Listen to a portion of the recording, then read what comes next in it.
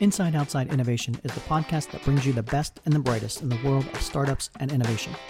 I'm your host, Brian Ardinger, founder of InsideOutside.io, a provider of research, events, and consulting services that help innovators and entrepreneurs build better products, launch new ideas, and compete in a world of change and disruption.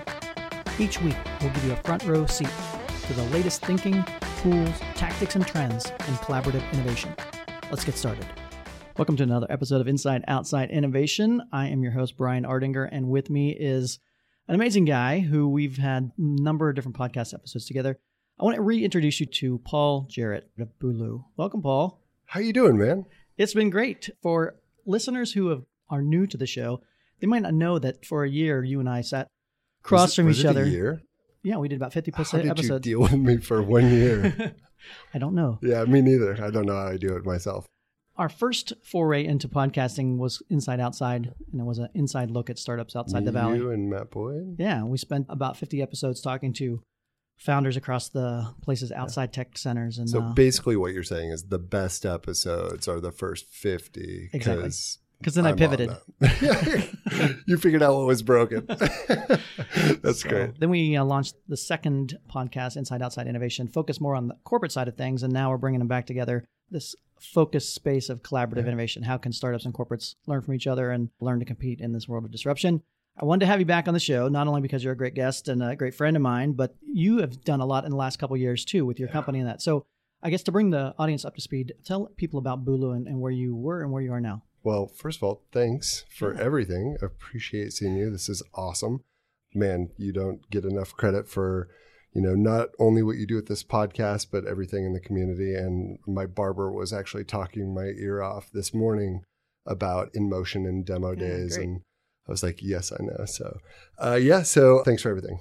Since the last time that I was yakking away on this podcast, we've made a massive pivot, and what we simply say now is Bulu. We don't even go by Bulu Box anymore. Bulu creates private label subscription box programs for large companies. So Bulu Box is now a product of Bulu, and we also work with companies like Disney, GNC, Lululemon, Crayola, and we create subscription box programs for them. We can do a piece of it, or we can do the entire thing, and it's been a very, very good pivot. Definitely not what I anticipated, but overall it's been phenomenal. One of the reasons I wanted to bring you on the show is to talk a little bit about some of the new trends that you're seeing. And, we see innovation in business models all over the place. And one of the key areas that I see is this focus on marketing and how can people in this changing world with Facebook and Twitter and all these kind of things that may or may not be working now, how are brands and companies trying to get in front of folks? And you seem to have tapped in some of these new trends, specifically around the subscription box space. Yeah. It moves lightning fast, huh? It does. Like just how to stay in front of customers, what to do. We kind of jokingly, but seriously say subscription boxes are a fancy direct mail piece, right? And for those of your listeners that don't know, subscription boxes, you pay a fee, and every month or every quarter, every year, you get a box filled with anything from vitamins or supplements all the way to Disney princess dresses and everything in between. So it's your Dollar Shave Clubs, your Blue Aprons, etc. And, one thing that comes with that box is a physical delivery, right? It's you can almost view it as like a catalog opportunity or a direct mail opportunity. And it's funny because actually just yesterday, a company that I really looked up to, a large food company, we were talking on the phone. It was a pretty top level discussion, right? And out of nowhere, the person on the phone says, as long as we can drive the almighty CAC down, right? The customer acquisition cost down. And I was like, well, tell me more about that. And they had found that through kind of like a micro audience of subscription boxes, that it converts incredibly well if they put inserts or if they do exchanges or whatever. So my insider, the key takeaway for me was even these multi-billion-dollar companies are segmenting down into like hyper-focused audiences, and they're willing to do exchanges of, we'll do this for you, you do this for me, which just shows you how much people are kind of like chasing their tail with digital advertising. And this concept of collaboration, it's more than just the brand can dictate what they want to say and how they want to say it to a customer. They've got to look for different ways to collaborate in the marketplace to have those conversations. Yep. Whether it's through a box or an influencer, or it just feels like a lot of companies, especially the bigger, older retail giants, are just now kind of starting to come around to this ideal. I hate to say of like wheel and deal or horse trading, but it's like anything's on the table. Right. And a long time ago, it was just the main couple media channels, a TV, newspaper, et cetera. And then it segmented down, and it feels like for a while, everybody had their rates kind of locked in, right? Here's the price. It just seems like recently it's kind of like the Wild West out there. Mm-hmm. And there's a company that personality, I should say, that we're working with right now, and they're entertaining equity in the company. Even our business model that we're doing with companies, the negotiations in the deal, a key driver is customer acquisition cost, who has that platform.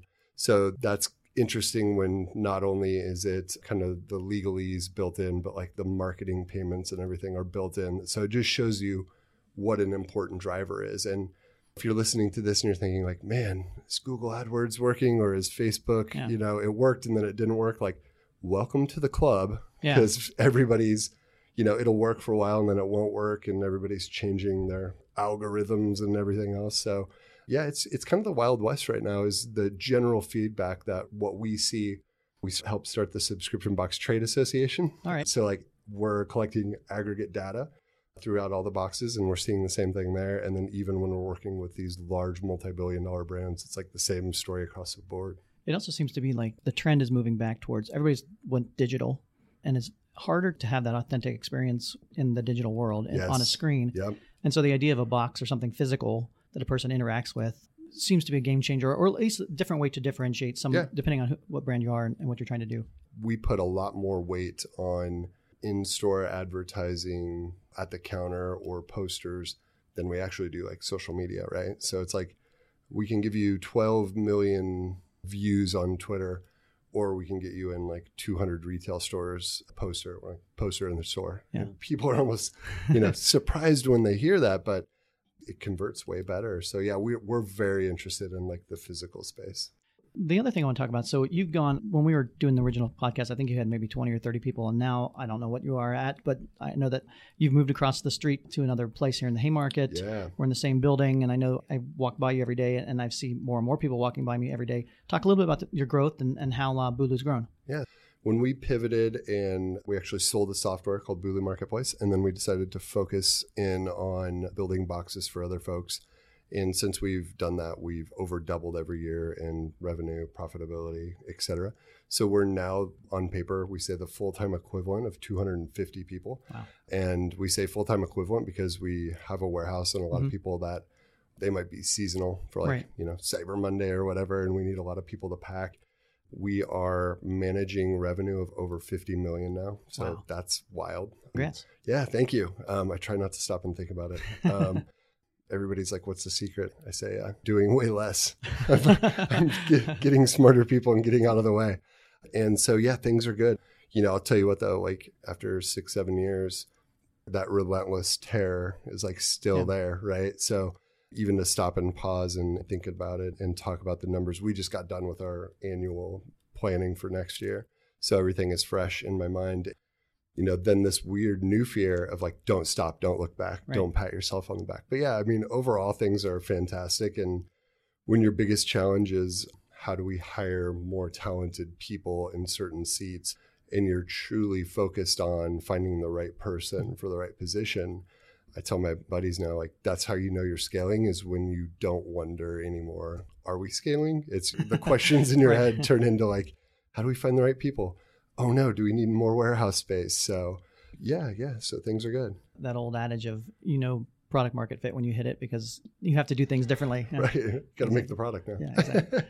So the other thing I want to talk about, obviously as a startup and growing into the business, and now you're working with a lot of major brands and that. And so a lot of our audience are corporate innovators, again, looking for new trends and new ways and tactics to deploy, but they're also looking at startups as a way to make that happen. So I thought it'd be a good conversation to have about, from the startup side, what are some of the things that you're seeing from the corporate side that are making it easier to partner or not easy to partner, and help give some clarity for both sides of the table on how corporates and startups can collaborate more effectively? Yeah. So I'm very surprised. I'm very opinionated on this. And I feel like on a deep level, because not only, were we working with large multi-billion-dollar companies now, but even when we're sampling products, I feel like the last 7 years, and then previous to that, working in the ad agency world, I've always had to deal with large brands, right? And I'll tell you, if I can break it down to the key things that I think are most important, it would be number one on both sides of the coin, who is the person managing the quote unquote project. Mm-hmm. And it has to be not only people that get stuff done. I don't know if I can curse on this version. It has to be people that get stuff done. And it has to be people, we call them champions. Mm-hmm. And it's almost like these people that work, they kind of like transcend the business, right? So who at Bulu kind of transcends our business and we know will go above and beyond to get things done. Who on the corporate side is the same way. And then I think there's this magic piece that a lot of people miss. And it is, do those people actually get along? Do they communicate? They don't have to be best friends. They don't have to like go out and, have a drink together or whatever, but they have to kind of like fit to a certain percent. Here's how much weight that we place on it. If we find a 10, 20, $30 billion company and we don't believe that the person on the other side is a champion and can kind of like transcend their own company, which means like get things done, work through the BS, right? Yeah. We'll walk away from that deal all day, every day. We do not waste time on it. So I think that's the number one thing is. So give me an example of how that's worked pretty well. Recently with a client for 2 years, we struggled. And it is, if I said the name of the company, everybody would know who it is. We struggled for literally 2 years trying to get this project off the ground. And we are totally sunk costs, all of our time into it, because that's kind of the way that our sales strategy and business model works. And it came down to, we couldn't settle on a URL. Oh, wow. Crazy, right? Yeah. Out of a bit of a frustration, I just hopped on a plane and was like, I'm just going to walk into the offices. I don't care, right? Which I wasn't going to just walk in. I had to, call and get clearance and all of that stuff. And into the room, when I did have a meeting with the team, they brought in somebody new and they said, they explained really on a detailed level why things were happening the way that they were. And as an entrepreneur, especially with some corporate experience, what I heard was, this thing's really complicated and mucky. It takes a lot of time. The way that I hear it was, man, we just don't know how important you are, and I'm putting my neck out on the line for this project. There was somebody in the room that was a former and probably considers themselves a current entrepreneur. And they were like, I want this project. I get it. Like, I know how it's going to roll, da-da-da-da. And just immediately I could speak like entrepreneur to that person, right? Well, I think that's so important. A lot of corporations, they don't have the people on the inside that have been walked in the shoes. Don't get it, man. Of an entrepreneur. Yeah. And that is so important because the speed and the pace are different. And obviously, and the stakes are different. Like, yes, it's very important as a corporate innovator and you're working with a startup, your job could be on the line, but it's just your job. Where on the entrepreneur side, a lot of times it's not only their job, but it's the people they hire and everything around it. And it's the stakes and the timing and the speed are different than at the corporate environment. Yep. And if, on a corporate level, if somebody hasn't worked with a startup, a lot of times they're just going to like muscle them and try to like get a better price or like whatever. And what they don't realize is like they're hurting themselves because they're stifling that investment and growth. Congratulations, jerk. Like you got a better deal, but at what cost? And then do you apply the pressure to the startup of like, well, you need to grow with us and scale with us. And you're like, well, you're taking all my margin, right? But this person was really great. And, we had a conversation about like our core value of like the 5-way win, making sure all parties are winners. And then, even on the way out, the person stopped me in the parking lot and was just like, look, I know I've been in your shoes. I understand this. And I said, hey, if you were in my shoes, like, what would you do? Like with this deal on the table? And the person said, I would take it because it's not just this project. Like we can copy and paste this project throughout multiple brands. And I would put my very best person on it that frankly, like we would get along. And I'm like, that's exactly what I was thinking. And that is a conversation that you just don't usually have. She was thinking about us after the meeting had adjourned and I was walking out to my car and it kind of like hit the person of like, I need to have a conversation with that person. And it's been a fantastic relationship ever since, right? And on the flip, we were working with somebody on a massive project and We figured out we could boost, I think it was like in 2 or 3 years, we could boost their revenue like $250 million. Mm-hmm.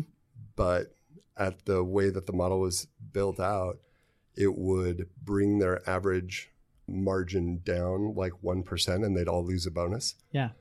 And that's a big deal for them. And they just weren't having it. And it was like, no, but you could probably talk to your boss. You could probably talk to the CFO and say, hey, we're going to bring this down 1%, but we're going to make us $250 in monthly recurring revenue.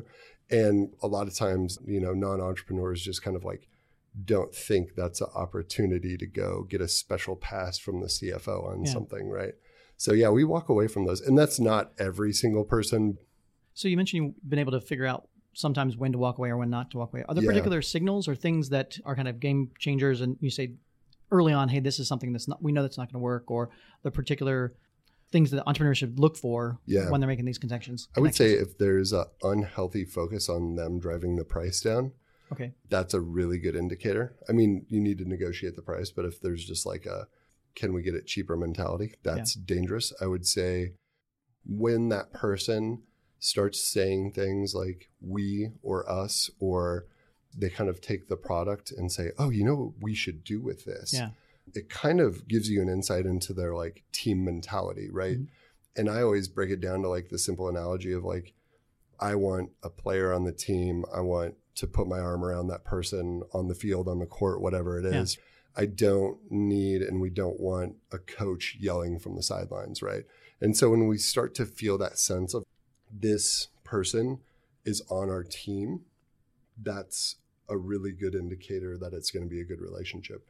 If it is somebody that's driving down and cracking the whip and saying, run 20 more ladders, right? Yeah. Like that's usually a pretty bad indicator. Yeah.